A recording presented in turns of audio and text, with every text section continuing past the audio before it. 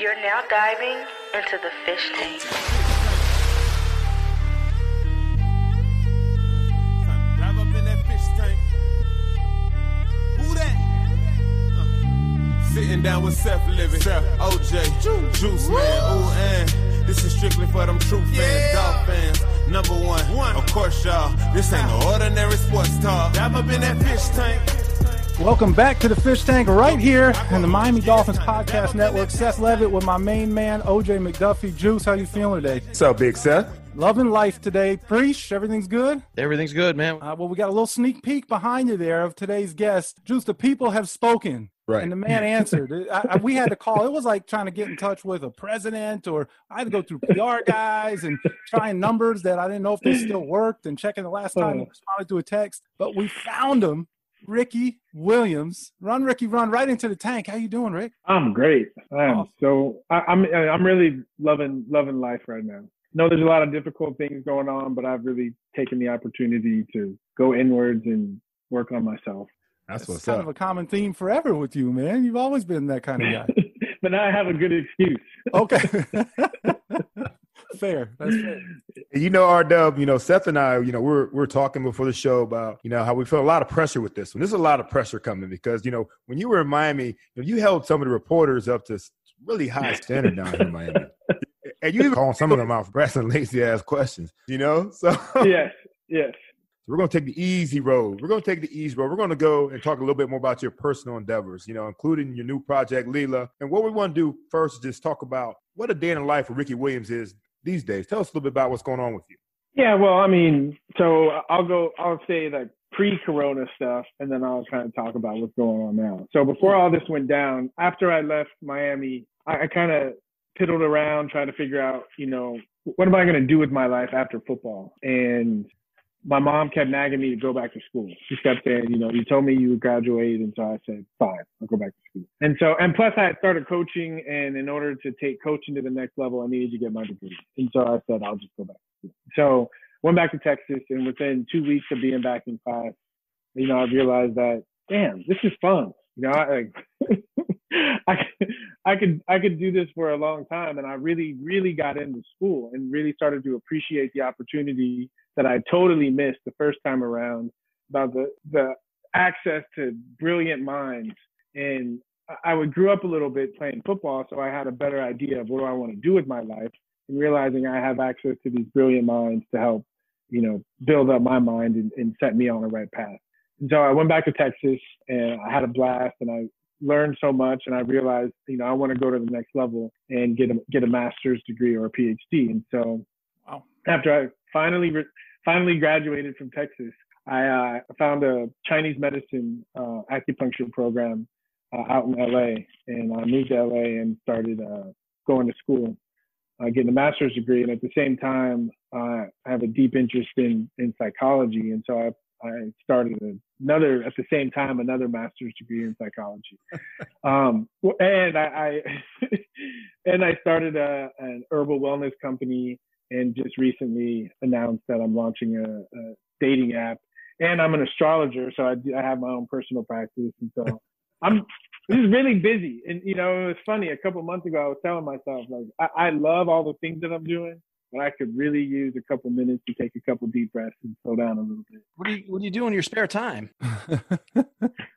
I study. I'm really a big nerd. And I think this is I'm sure OJ can speak to this. This is a big issue that when you're a professional football player, like, it requires a lot of energy and a lot of focus to go through a season. And so unlike a singular thing, right, Rick? Yes. And we have all this energy that we're used to putting towards something. And when we're done playing, we gotta, at least for me, I had to keep finding things to put that energy towards. Right. And I had to keep being productive. And it's hard because, I was one of the best football players in the world, and having to start over at ground zero of trying to build myself with something else, because we have a hunger for greatness, And so I feel so fortunate that I found enough things to devote myself to, where I can continue to work towards excellence and help my life stay meaningful. And so since past couple of months, I took this time to really, reinvigorate my daily meditation practice, and to focus on Lilo, and a chance to catch up on my reading. When you're only doing things for school, you lose the appreciation of actually learning something. And so being able to use this time to slow down and go back over all the stuff that I've been studying the past couple of years and get ready, because when this is all over, we're all going to have an opportunity to start anew. And so I'm looking forward to new beginnings.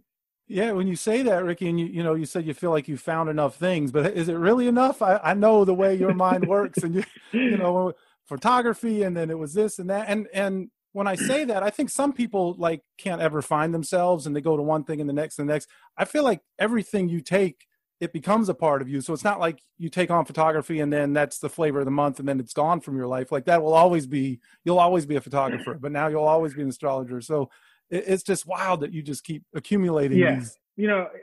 Photography. There are some things that were, in one sense, were fads, but in another sense, I have a greater appreciation for photography and photographers, and I look at the world now as partially as a photographer. And so, I'm not taking as many pictures as I was before, but that experience and those several years of really focusing on it really added to the depth of who I am as a person.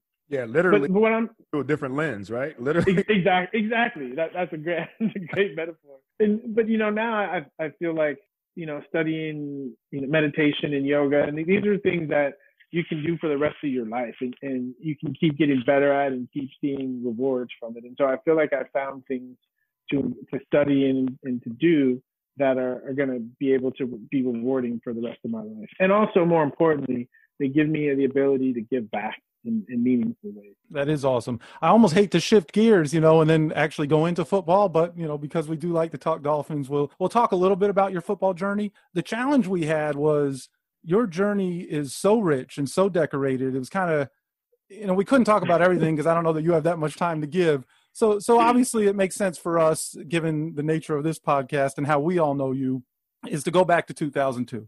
And, the Dolphins pull off this mega trade with the Saints, and it brings you here to South Florida.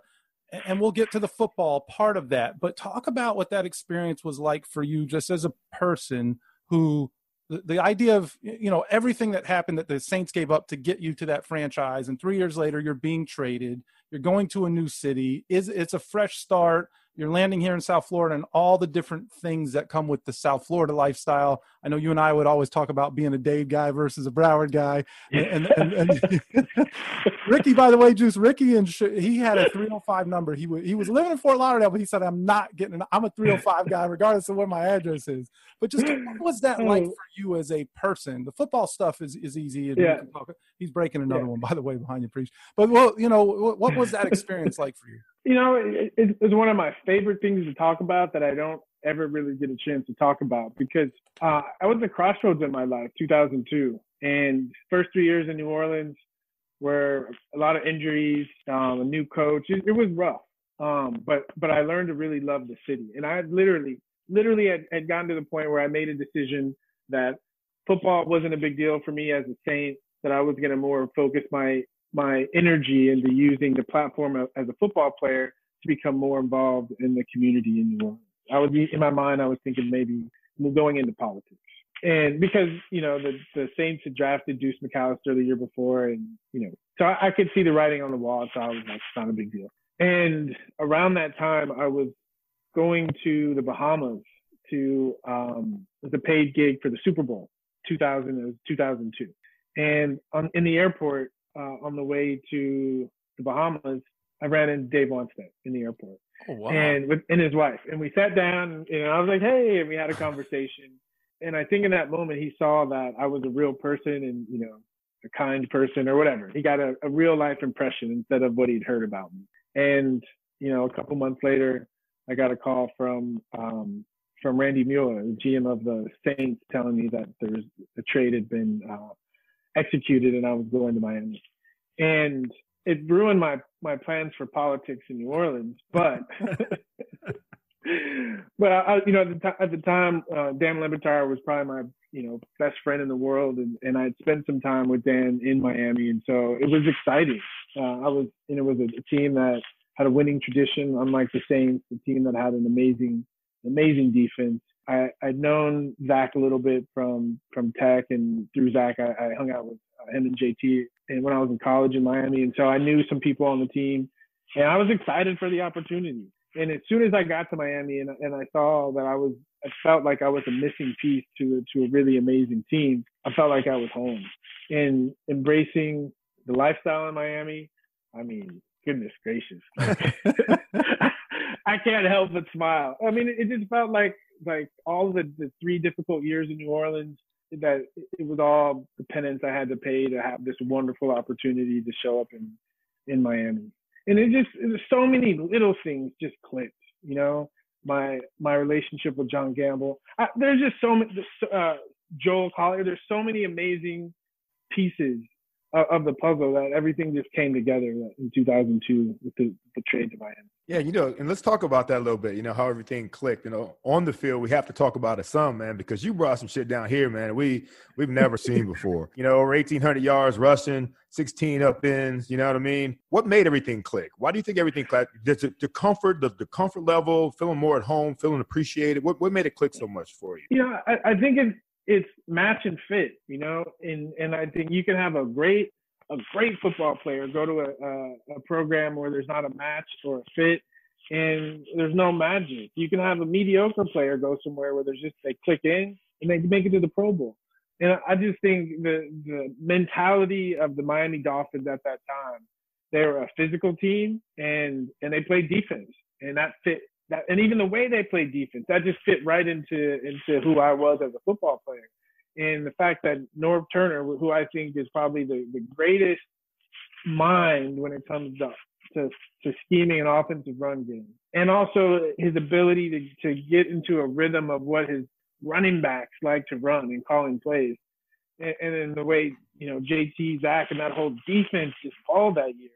It just so many different things just came together at the right time. Yeah, we're seeing some of them behind Pre-Share. It was a special season. And it was I say special season. You know, I worked both seasons, your first 2 seasons there, and they were special. And it's funny, you just mentioned Joel Collier, and I knew you guys had a unique relationship. And Joel, you know, it's funny, Juice, Ricky was not the quote-unquote average football player. He was a different kind of guy.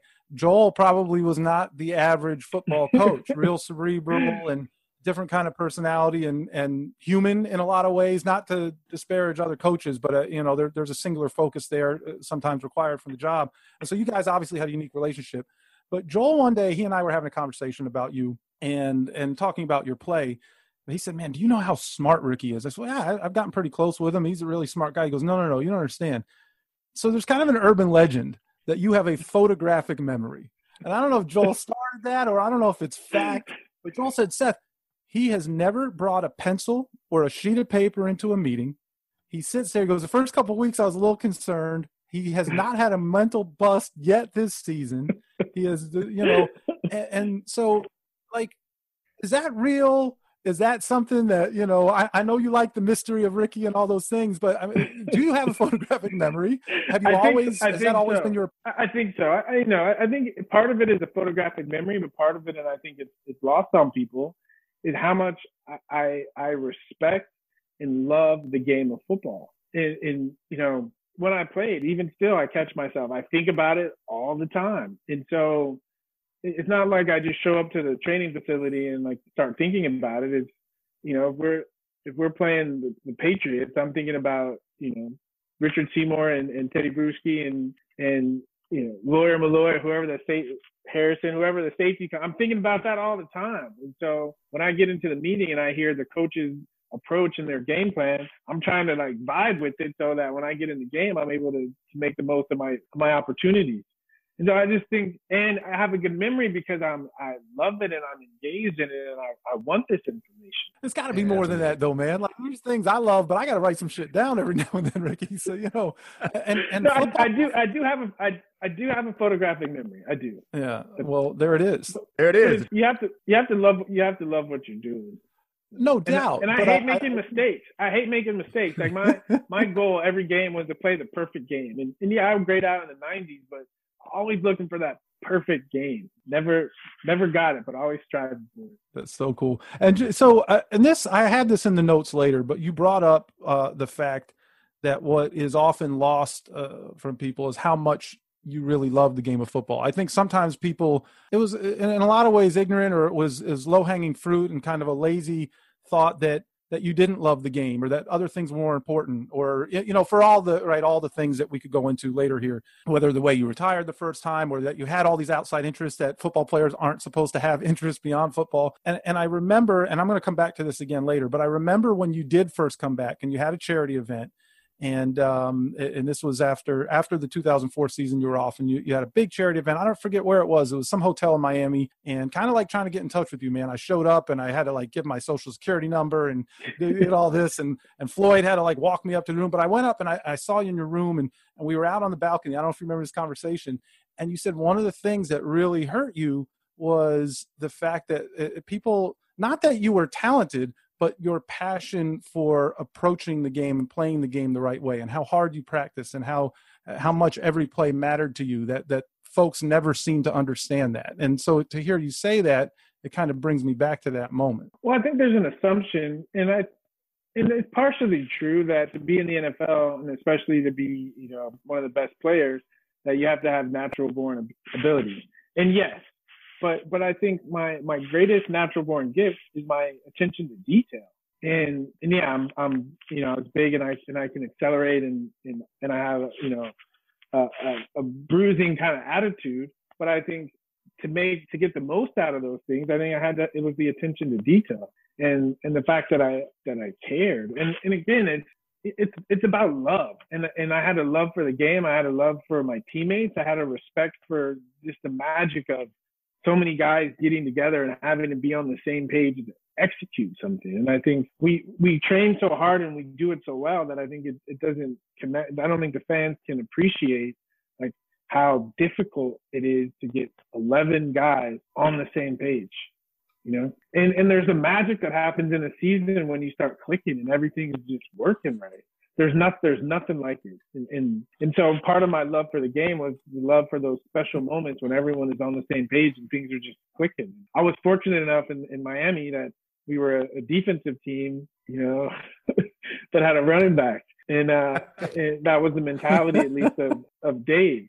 But that I got to be the star of the Symphony. You know, I got to be the lead singer you don't see that very much, especially now from the running back position. And so, you know, I reflect on 2002. It's tragic. It was tragic the way it ended, but I reflect on what we did accomplish, and it's amazing. It's wonderful. Yeah, Eric, you know, and there's every guy on the roster in 02, 03, you know, they probably have amazing and crazy stories and good stories about Ricky Williams, but you mentioned a couple guys that you played with as well that may have had an impact on you too.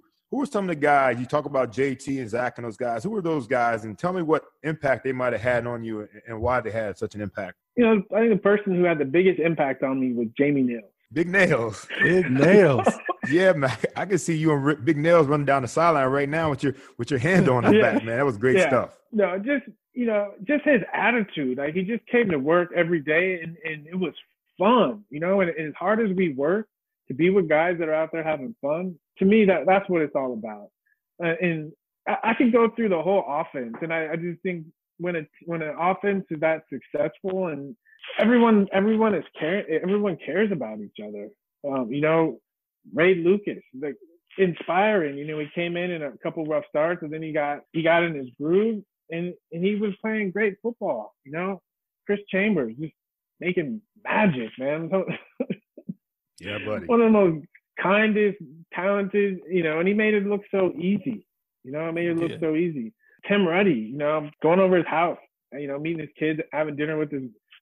We just had a bunch of good guys that enjoyed playing football together. And the defensive guys, just their attitude and the way they played defense, that had an impact on us. You know, we knew no matter what happened, they were going to go out there and get a stop. It was like what I loved about Miami. It was success was expected. It just was we breathed it. It just was the expectation, the way we did everything, that we were going to be successful. Yeah, that's one of my favorite seasons right there, man. You know, as after I retired, you know, first of all, the trade itself, the trade itself, getting our dub on the team, honestly, I thought that was a dream. There's no way that was really happening. We were getting our dub on the team. And then that put our dub with that defense. I mean, that was some fun shit for me, man. I look back at that as a fan, and I had season tickets in the first row. You know what I mean? You was running into my end zone a lot. I love that shit so much. Man, that was good stuff, bro. Those were good times. And, we talk about a lot of oscillation here between on and off the field, Ricky. And one of the things that was very early apparent to me, and certainly wasn't some new revelation that I came up with, but you are truly an individual. You embrace your individuality. You're unapologetically Ricky. And a lot of folks like to judge you in different ways, and that never you might have been bothered from time to time, but it never stopped you from being you. And, 20 years ago, that was a tough pill for people to swallow. What I'm wondering is how much was it a challenge for you to hang on to that individuality in this world where, you kind of used another analogy, but that's an environment that's probably more about making machines than works of art, in the football world. So how hard was it for you to hang on to that individuality? And then the second part of the question is, do you think that today's NFL is more accepting of individuality than the one you played in almost 20 years ago? I mean, they let them dance now, so that's a fair point. No, of course it's more accepting. When my 1 year, my last year in Baltimore, and very grateful for that year because it was around a veteran organization, with Ray Lewis and Ed Reed there and Harbaugh, just a good, really a player's coach. And I remember one meeting, it was before a game, and he said, my message to all of you guys is to let your light shine. And that organization, they really push the guys to be individuals. And they realize that if we have a bunch of individuals working together as a team, we're going to be better than if we're a machine. And so was it hard to hold on to it?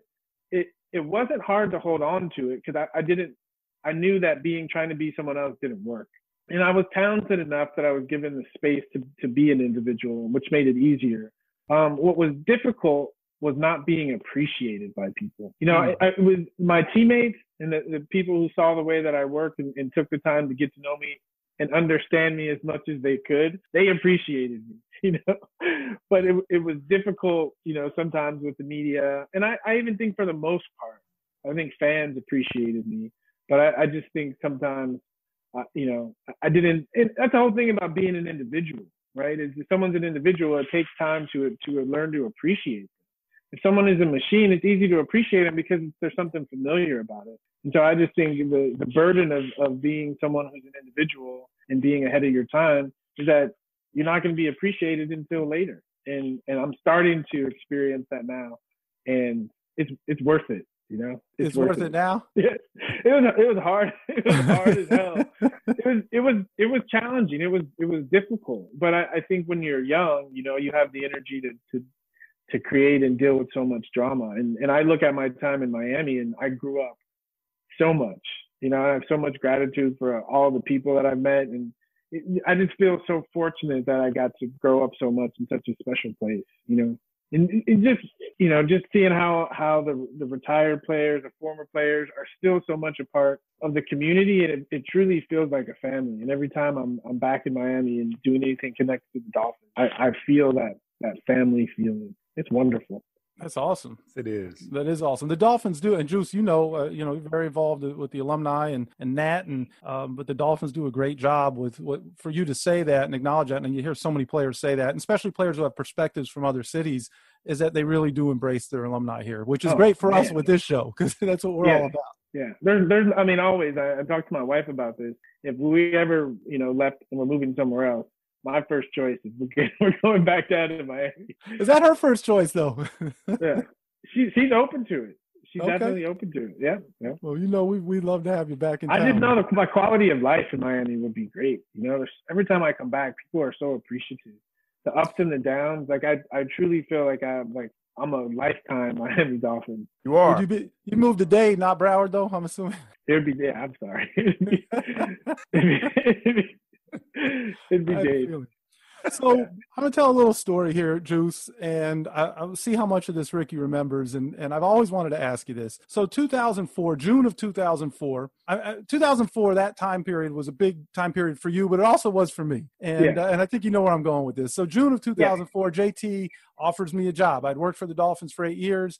And he offers me a job. He has this idea of starting a foundation 16 years later. It's crazy. I'm still running the foundation, and that vision has gotten us to where we are. But I took the job.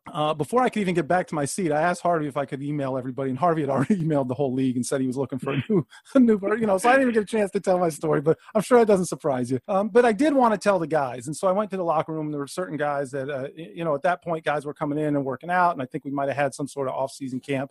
And so I sat down with Ricky Juice and I told him, I said I was leaving, and he goes, wow. And he said, that's terrible. He goes, no, it's great for you. He said, but he said, it's not great for me. And then we talked, and then you asked me, I don't know if you remember this conversation, but you said, why? Like, why are you leaving? And I told you that my whole dream, my whole life was to work for the Dolphins, and I had achieved it, and I had accomplished that dream.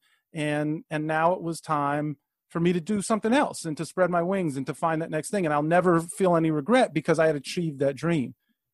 And you looked at me and like, you got it. Like that really clicked with you. And then like 2 weeks later, you're calling me for Travis Miner's phone number. And then you're texting me for Dave's phone number. And I'm like, so I've always wanted to talk to you. I mean, there was a lot of factors that led to you making the decision that you made. And that was one of them. Yes. Yes, I carried a little burden there. Yeah, you should. It's your fault. Seriously. Right. It was one of those things where in life, sometimes you have to make really difficult decisions. But I felt like leading up to my decision to retire, there are so many little hints, so many conversations, so many things pushing me in that direction. And hearing you tell that story, yes, it had a lot to do. And I'm being serious. Great. It had a lot to do. It was just another sign pushing me in that direction. And it helped me realize that I did have a dream to accomplish certain things as a football player, and I had accomplished those things, and I was ready for my life to get bigger. And I was fortunate enough, and as you were, is that I got to come back in a year later and finish my career and do all the things that I wanted to do, and it all worked out in the end. I don't know how to take it. Oh. Man, I'm so mad at you, Big Seth, man. I'm so pissed off, man. Damn. Yeah, thanks for fucking it up, Seth. Nah, I know. We were blaming the wrong person, R-Dub. Oh. I don't even have a jersey that people can burn, so I don't know what's going to happen to this podcast after this thing. But I'd always wondered, because when I said it, and like, you see a look in somebody's eyes, like they really understand what you're telling them. And he's like, yeah, like I said, you know what I mean? He's like, yeah, I actually do know what you mean. But when he called me for when you called me for Travis's number, I didn't think anything of it. But then when you called me the next day for Dave, I was like, oh shit, this thing could be going sideways fast. What was that conversation like? I don't know if you've ever told the story, but how hard was that? It started off hard, and first, before I go into the story, first time that I saw Dave since that conversation, actually, or even before that conversation, was at the Super Bowl this past year. Yeah, I was there. Yeah, exactly. And so the conversation started off as being difficult, but it got easy kind of fast, and there was I called him up and I said, hey coach, I said, I've been really feeling like it's time for me to do something different in my life and go a different direction. And, I was out of the blue, and again, a couple of weeks before training camp. So I'm sure he was like, what the hell? And, Dave is great, but he's not known for thinking quick on his feet all the time, And so what he said to me was, he said, if I were your father, I'd tell you something different. And at that moment, it got really easy because I lost respect for him, is that it was difficult. And I don't blame him. It's difficult to put yourself in to be a coach where there's implications that might cause you your job, and actually seeing someone as a young man as a human being. And I don't blame him. But, so I was like, all right. And the next conversation, so that conversation ended, and, at the end, he said, I respect you. I understand whatever you have to do. But our next conversation was a couple months later after I retired. I was in Australia, and I got on the phone with him and Rick Spielman. And I was trying to explain to them my rationale and explain to them why I decided to retire. And one of the issues was I was in the midst of a contract negotiation, and I'm naive. I'll own that. Is I think if there's a player who's proven that they're willing to put their guts, their heart on the line and play, and you're going to give them the ball 400 times a year, that you should go out of your way to take care of that person. They shouldn't have to like beg you for scraps. And so I told them in that second conversation, I said, one of the reasons I retired is because I felt like you guys weren't doing a good job taking care of me and making me feel good about sacrificing my body for the team. I said, I was a player that complained the least about anything on the team. And I was hurt that they didn't understand. I can understand that I retired and, the season was kind of up in the air. But that hurt. I know that they up in the air. Holy shit! Yeah, that was rough. Yeah, let me tell you about when I saw Dave and Rick at the Super Bowl. Me and Dave and a couple other guys already, and JT was already in there in an appearance that we were at, and somebody runs in there and they says, "Hey, Dave, Ricky's here." And Juan's like, oh shit, like basically that's like, he was worried. He said, and he was like, but he's happy to see you. He said, really? Like he's happy to see me? You know what I mean? So that's when those two had seen each other for the first time since that happened. And just hear those two talk, man, and hear them be able to hash that out a little bit. You tell her like no hard feelings. And of course, Juan's like Ricky said, Juan was sitting there. Juan said that 63% of their offense retired on him 2 weeks before training camp. You know what I mean? So that's a hell of a number right there that he regurgitated that fast. That's on the line, you know what I mean? So yeah, it was a rough one for him. Yeah, no, that was very healing for me because he went out of his way to apologize and say, he said, I realized the mistake that cost me my job was that I didn't respect the quarterback position enough. And things that were rumors, he admitted them. He said if Jay threw 2 incompletions or anything that would scare me of a pick, I would get on that's right. the headset right. with Norm and say, run. Run, Ricky, run. Oh, man. Yeah. Man, so it was great to see him. It was great. Yeah. So needless to say, Rick, it was absolute chaos when you left. Yeah. You left. Dave resigns. The team goes 4-12, and we as fans were losing our damn minds, man. I could only imagine. Yeah. When you were gone, did you follow football at all after that, or did you follow the team at all? And talk about that journey once you left and what it meant for you to be able to do that. Because we were hurting, but I think you might have been in a more of a peaceful place yourself. I was. Yeah. So my intent really after I retired was to get as far away from football as I possibly could. And because I realized that who I was at that point in my time had been almost 100%. Based on me as a football player. And I wanted to get a sense of who I was outside of that. And so I went to a country where there was no, people didn't watch football. And I went to places where no one had any idea who I was.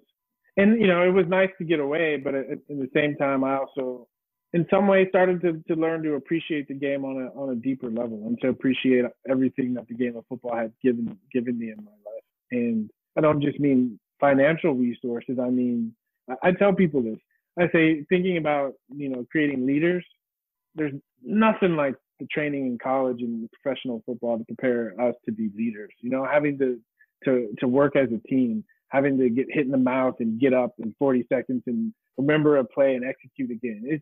It just prepares you for life, that we all get knocked down, but our ability to hop up and shake it off and go back at it again, nothing more valuable than that. And I appreciated, because it was funny. That year off, I became a yoga instructor, and I went to India, and we had this intensive and 4-week yoga training. Up at 6, meditate, yoga 4 hours a day, and everyone was complaining about it. And I was like, you know what? This feels exactly like training camp. I just realized how playing football really prepared me to do all the things that I want to do in life. That's what I learned. And so when I came back after that year off, I approached football. I was a better football player. I was a better person. I was a better teammate. And I was more appreciative of the opportunity. So talking about coming back, and I'd mentioned it earlier that, I'm going to go back to that hotel room on that balcony where we were talking. And the other big thing, not just that you would come back and everything else, but for, you know, it was a major thing was your hair or lack thereof, right? And it's wild now because everybody has, you know, there's so many guys with dreads, like it's so commonplace, but nobody had them, and you had been so identifiable with, and tied to your hair in so many ways, and we had talked about that, and I hope you'll share some of that with us here. But one of the things you said to me was that when you cut your hair, there was no mirror, there was no, you know, you were just, I don't know if it was a tent or wherever you were, and you just kind of cut it without looking, and hadn't seen, you didn't even see yourself for maybe a week after or whatever that was.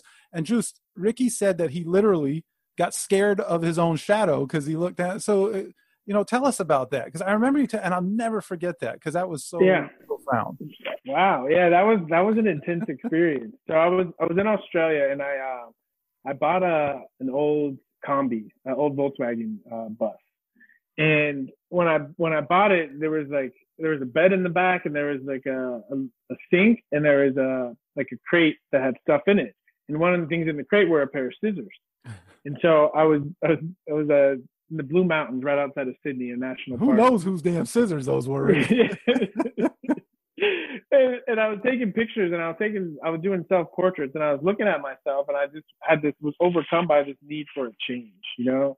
Again, realized that I had been identified as something that I felt trapped in. And so I just got inspired, and I ran up this mountain to where my car was parked. And I went in the back and got those scissors and started grabbing handfuls of dreads and cut my hair. And it was very liberating, you know. And I was in Australia, so no one that saw me would know. They'd just be like, "There's just another black guy in Australia." So I got in my car, and I had a good friend of mine named Jane, who was an athletic trainer at Texas, who I knew lived in Brisbane. And so I got in my car and I drove to Brisbane, and I went to her house, and my hair looked horrible because it was scissors, so it was blotchy. And so I went into her house, and she like looked at me, and she was like, "You look different," you know. You think? So the next day I got up and I went to Kmart. They have Kmarts in Australia, and I bought a pair of clippers, and I finished the job.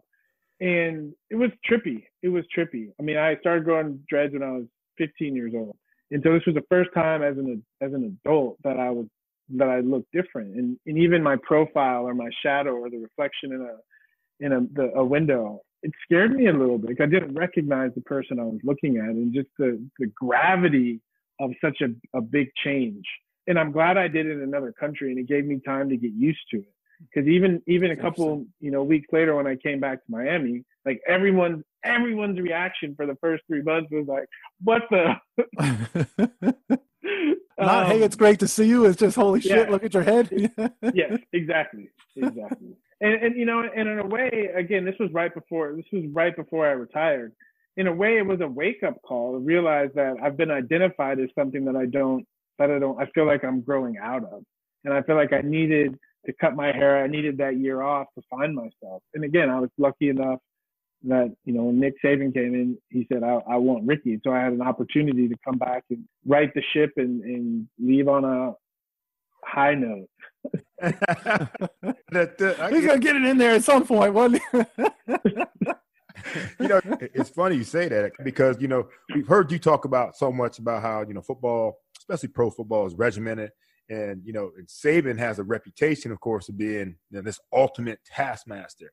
So what was your relationship like with him, you know, and him bringing you back? I mean, he's one of my favorite people in the whole entire world. I know a lot of people in Miami have mixed feelings about him, but from a football perspective, you know, he didn't mess around. He knew, he was so clear on what it took to be a champion and what it took to win, and that's all that he admitted. And to be around that, it made me a better football player. I mean, it made me a better person. And there are certain things about Nick, I'm telling you, because I was suspended for the first 4 games of that year. And so I thought I just would be chilling for 4 weeks, you know? And he called me into his office and he said, you know, he said, "I think it would be a good idea if after the team finished practicing, you went out on the field and you had your own personal practice, you know?" Wow. He had a way of asking you to do stuff where you just were like, okay. And so every day after the guys finished practicing, I'd go out there with Ben, and he would give me 40 carries. I'd catch 20 balls, run through the cones, and I had to practice, and it got me right. It got me ready. And his whole thing was, if you go out there and you bust your ass and you play smart, that's all I care about. And that I could play for a coach like that any day. You know, Seth, I don't know how many times you got a chance to, if you got any chance to see Ricky practice, man. But Ricky practiced like it was a game situation. You know, every time he touched the rock, he was scoring with it. You know, a lot of guys, go 10, 15 yards. Rick's trying to get to the end zone every single time. And that's why you see him in games. We're watching some of those clips behind Priest. He's running away from DBs and waving at them. That was some of the funniest shit I ever seen, man. It's like waving at some of these DBs and running away from them, because that's how he worked, man. That's how he practiced, man. And that shit becomes contagious on a team, man. It was just it was fun to watch, and that's how he approached the game. Ronnie talked about it, and this is not the Ronnie story that we're going to. Yeah, I want to hear about this Ronnie story. We're going to get to that Ronnie story in a minute, but the one of the things that OJ just said, where you would every carry, even if it was, I don't know the plays, but you would take everything 40, 50 yards. And Ronnie said, because that 05 was his rookie year, right? And he was watching that. And he's like, damn, I can't, I'm first round pick. I thought I could chill, but Ricky ain't going to let me chill out here. You really had an impression upon him in that setting there. But we're going to get to that other story. Well, actually, you know what? So this is part of it. You had 3 different stints with the Dolphins, essentially, and a whole lot of coaches. Nick had his own departure, and that's another story for another show. But under the next regime, 2007, as much as it sucks to get injured, Lawrence Timmons might have done you a little bit of a favor. So you have to be too much a part of that shit show. But in 2008, the Wildcat was born. And Ronnie kind of told us from his perspective of what that was like for you and him and Patrick Cobbs to sit in that running back room and have that thing drummed up. And so I would love to know from your side what that was like in that moment and why you didn't grab the quarterback position and just kind of how that thing came to be. Yeah. So first of all, David Lee came over from Arkansas, and with McFadden and Felix Jones, they ran it at Arkansas. They ran the Wildcat at Arkansas. And so we were in the middle of training camp, and David Lee got up and introduced the Wildcat. And as he was introducing the Wildcat, I was sitting there and I was like, what is this high school shit? And I said, I'm the old guy, so I'm probably not even going to be on this package. And so I just kind of started to ignore it. And then he put it up on the board and he said that, Ricky, you're going to be the Wildcat. You're going to be the guy going in motion. Then I was like, I guess I better pay attention. and it was kind of one of those things where we just thought it's something that they put in and we kind of do it in practice, but we're not ever going to do it in a game. And we had fun with it. And I think what people don't realize is every single day that year in our walkthrough, which was, half an hour, all we did was Wildcat. That's all we did every day. And so we put a lot of time into it and we got really good at it. And so we start the season and, it doesn't start off well, and we're going up to Foxborough and we kind of have nothing. And so that week they install the Wildcat, and we're kind of excited because we've been working on it in practice, and we're going to see how it goes in real life. And then we went up to Foxborough and we ran it. And the beautiful thing about that is the Patriots, they're always so prepared, and to see them running into each other and being unprepared and yelling at each other on the sidelines, it was beautiful.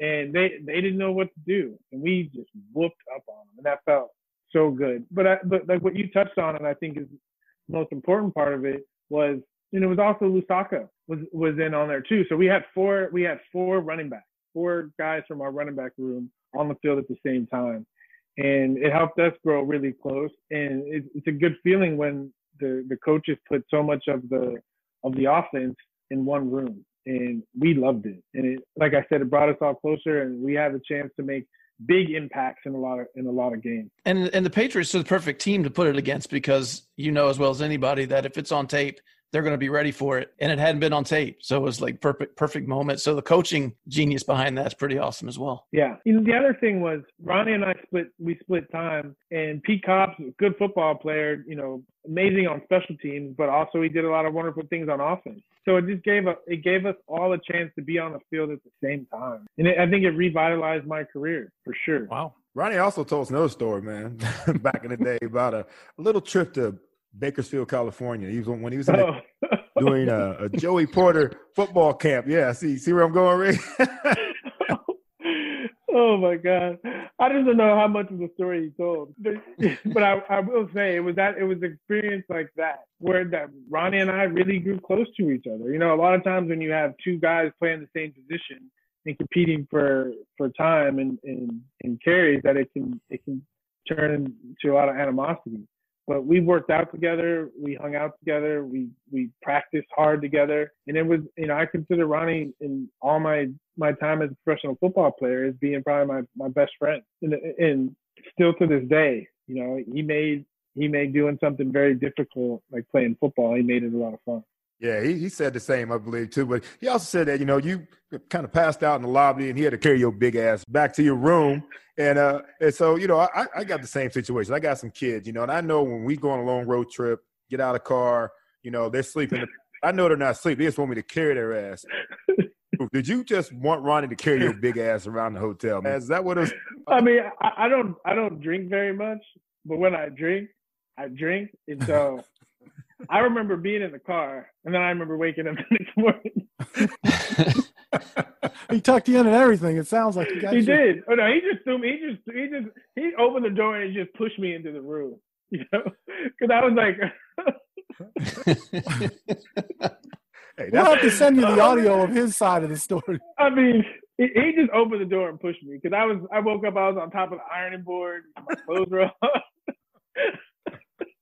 We'll let you hear it from Ronnie himself, but it sounded like he was walking around. He said he had you like fireman's carry walking around, and the best part was he didn't want to go back downstairs, so he's calling the guy at the, you know, he found one of those phones and he was calling. He's like, "Can you help me find Ricky's room? This dude is heavy." I love it. That's what friends are for, huh? I guess so. You know, it's funny you talk about how close friends you guys were. And I never thought about it, but you talked about the mentality that you have. Juice, have you ever met two guys who were more mild-mannered as human beings, but just nasty and physical in that running back position? It's kind of, that dichotomy is crazy. Yes, nasty. Those boys, man, they, you know, Ricky and Ronnie, man, it's like, you know, Bell Biv DeVoe, like, you know, them boys, man, they were filthy out there. And really, like Ricky talked about them splitting times and Pete Cobb's getting some, every once in a while, getting an opportunity. I mean, you couldn't prepare for both of those dudes, man. I mean, both of them ran with violence, you know, both of them ran with speed. I mean, that was a hell of a combination. And I've talked to Ricky a few times, man. And I've told Ricky, and Ronnie could have, you know, Ronnie would have been here maybe longer. You know, I might feel the same way about him being such a great running back. But Ricky's the best running back the Miami Dolphins have ever seen. And I've told Ricky that. There's not, I don't care what they say. Anybody can have their little, you know, the guys in the 70s. Ricky's the best running back the Dolphins have ever had, period. Thank you. It means a lot. That's the one thing. I'm not a person that has a lot of regrets, but I do regret that I didn't finish my career in Miami. I think one more year I would have become the Miami Dolphins all-time leading rusher. And that would have been, I mean, I'm not a huge stat guy, but that would have been significant for me to literally leave my mark on such a storied program. I think, Rick, I still think in you, man. I think you still have some carries in you. You want to come back and finish that out because, hey, Seth, I was telling you, I was playing in a little bit of I guess it was a charity game where we're playing Wounded Warriors versus some NFL guys. And Rick was playing with the Wounded Warrior guys, and Rick was running hard as hell. I'm like, this dude, I mean – I can't help it. I'm not grabbing that flag. Hey here. That switch just flips, huh, Ricky? I'm telling you, when I went to the Pro Bowl, they were in the middle of the game. The defensive guys were telling me, "Stop running so hard. It's an exhibition game." Only know one way. I love it. Yeah. So, Juice, this has been kind of trippy. Like, I don't think we've had a guest that has segued us into each question. We haven't sent Ricky the show notes, but I mean, he brought up Nick Saban for the Nick Saban question. Ronnie, you have really teed us up for each one of these, so we appreciate that. Of course. Yeah, it's kind of scary, but you know, you talked about not being a stat guy and being the Dolphins, how close you were to being the Dolphins' all-time leading rusher. We are now in a time period where you are seeing the running backs of your era either get nominated for or close to the Hall of Fame or now are being inducted in. You know, Edge now is going in. And if you look at stats across the board, and again, you know, stats are stats and there's a lot of different ways to tell the story, but where do you see yourself amongst those guys? is the Hall of Fame something you even, I hate to say you don't care because I don't want to make it sound callous, but is that something that you even concern yourself with? Do you feel that Ricky Williams belongs in the Hall of Fame? The moment I decided to retire in 2004, I gave up on any Hall of Fame aspirations. And to even be, from that point on, even to be considered, and I think it was a big deal that I was able to rush for 10,000 yards in my career in 11 seasons, especially considering one of those seasons was only 6 carries in a torn pec. So I feel good, and that's what's important. I feel good about the work that I left on the field. I feel really good about that. Whether it gets me the Hall of Fame or not, like, that'd be great. I think it'd be a testament, but I don't lose any sleep over it. I imagine, in 30 years when the new writers, sports writers are looking at old film and they're like, that Williams guy was pretty good. Maybe we should consider him, after everyone has kind of forgotten all the more edgy parts of my story. Who knows? But what I tell myself, though, a lot of it I think will have to do with what I do with my life after football. I think if I make a name for myself, it's the best I can do to make my case. Well, I think, having Levitar in your corner is a good voice for you, too. You know what I mean? Yeah. So talk about stuff on him. As long as you're not trying to get in the Baseball Hall of Fame. Exactly right, man. But that's good stuff, man. Let's pretty much closing out, man. What a great interview, man. And just seeing you, Rick, and hear you talk, man, and smile and enjoy, where you're at right now. Let's talk about where you're at a little bit more. Let's talk about Lila a little bit. What is Lila, and talk a little bit about what you're doing, your business endeavors. Yeah, so a whole nother element of when I retired in 2004 is that I traveled the world and I learned a whole bunch of interesting new things, and so when I came back for my second and third stint with the Dolphins, people don't know this, but I'd be on the team plane with my little computer getting everyone's birth information, so I can look at their astrological chart. And it's been a passion of mine, for 16 years now. And as I've had more time to really dive into it, I see that it can be very helpful to people. And I think one area of life where everyone can use a little bit of help is relationships, whether that's meeting people or making relationships work. And I found that astrology can be very helpful. And so, combining my experience with the help of one of my teachers and just modern technology right now and dating apps, finding a way to combine the two that give people astrological insights to help them meet people and make relationships work. And it seems like more people, especially the younger generation, are really starting to get into astrology. Seems like the time is right. And so I've been putting a lot of my energy and focus into getting this project up and going. I'll hear from Ricky, probably every year to 18 months, Juice, and I'll find out about the next project. There was a football league at one point. There was, the football league still. What's funny about the football league is we had 2 big competitors, and both of them filed bankruptcy, and so it's really, and they've done a lot of the hard work for us because they've proved the concept and they've made mistakes that we can learn from, and so it's right. That project actually is picking up. So it's still going. Yeah. Wow. Because I look back at the text. I don't know if the number I have is still a good one, but I look back in the last text. I wasn't banking on it. So we'll have to talk about that. Oh my Lord. Man, you know what else that we have to talk about a little bit is, like, I would have never thought in a million years that I would see our Dub on like Celebrity Apprentice and Big Brother. What went into that decision? Like, what? I mean, I loved it. I'm not an Apprentice guy, but I watched you on Big Brother, man, and you killed it on Big Brother. That was yeah. Two different situations. The first one was Apprentice came up, and I was really thinking about post football getting into business, and I felt like this would be a good opportunity to be able to get a quick course on business and marketing. And it seemed like a good opportunity. So and an opportunity to raise money for a charity that I'm really passionate about. And I was so close. But Layla Ali, man.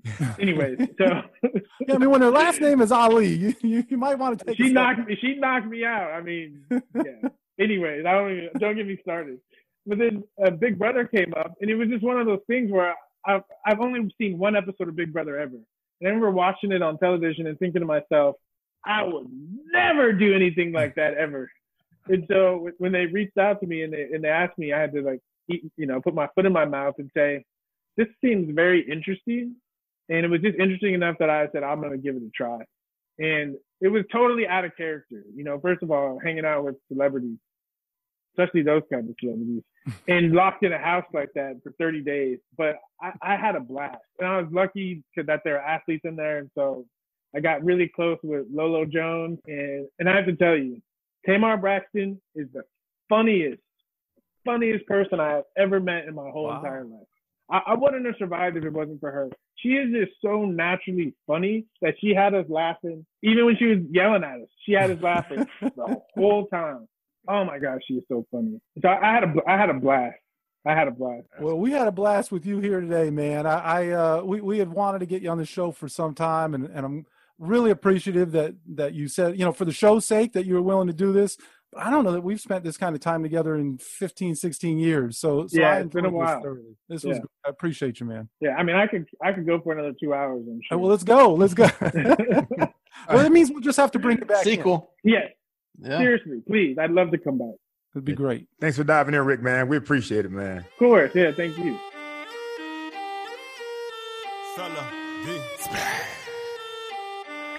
You're now diving into the fish tank. Dive up in that fish tank. Who that? Sitting down with Seth Living, OJ, Juice Man, ooh, and this is strictly for them true fans, dog fans. Number one, of course, y'all. This ain't no ordinary sports talk. Dive up in that fish tank. Go get your aqua orange. Yeah, it's time to dive up in that fish tank. It's only legendary talking when you dive up in that fish tank. Rockin' with OJ and Seth when we dive up in that fish tank. Fans with attitude. Okay, this one for them diehards. Celebrate big or cry hard. Leave it all on the field, we gon' try hard. Old school, a new school, mix it in.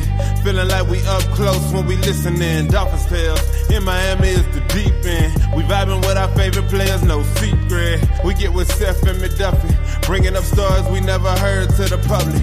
Bet we love it, Dolphins fans never budging. We loyal to the team, whether happy or we upset. We be like, what's next? Don't switch the subject, you know it's all about them fins. And if you ready for that water, time to dive in. Don't switch the subject, you know it's all about them fins. And if you down with Dolphins Nation, time to dive in. Don't switch the subject, you know it's all about them fins. You looking at that fish tank, it's time to dive in. That fish tank. Go get your aqua orange, yeah, it's time to dive up in that fish tank.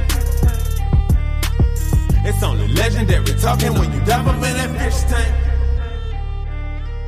Rockin' with OJ and Seth when you dive up in that fish tank. Dog fans with attitude, we about to dive up in that fish tank.